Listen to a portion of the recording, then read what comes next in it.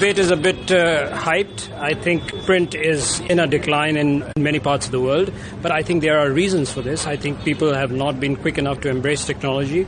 I think print hasn't been able to take on some of the challenges in some parts of the world, but there are models which are success stories. Look at New York Times, look at Washington Post. In India, I think you need to look at what Hindustan Times is doing. You have to complement the print with the digital aspect of it. And there is, if you get the good stories, if you have a good print product, there is no reason that print will not survive. So you're saying complement print with the digital and the new technology frontier, but doesn't that also make it easy for a consumer to go, well, I'll just get it online, I don't need to buy the publication?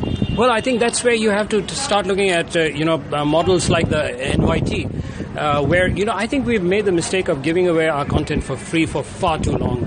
News, just like anything else, is something that, people have always paid for it. I mean, you always bought a newspaper. I don't think it's a good thing for journalists to devalue their own product by giving it away for free. So we have to, I think, look at models like NYT or Washington Post, where readers get to read a few selected or a certain number of stories for free, and then the paywall kicks in. I think, by and large, that's what's going to happen across the world. I think anyone who really values his journalism is not going to give it away for free.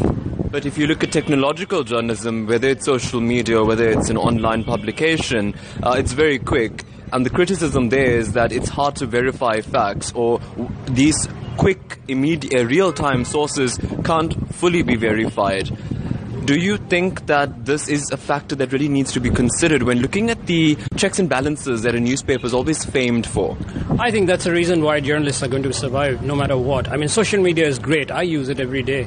But again, as you said, we have to always check and verify. Everything that comes on social media is not really news. It may be fake news. So that's where I think a trained journalist, a person who knows how to differentiate between fake news and real news, is always going to be the gatekeeper.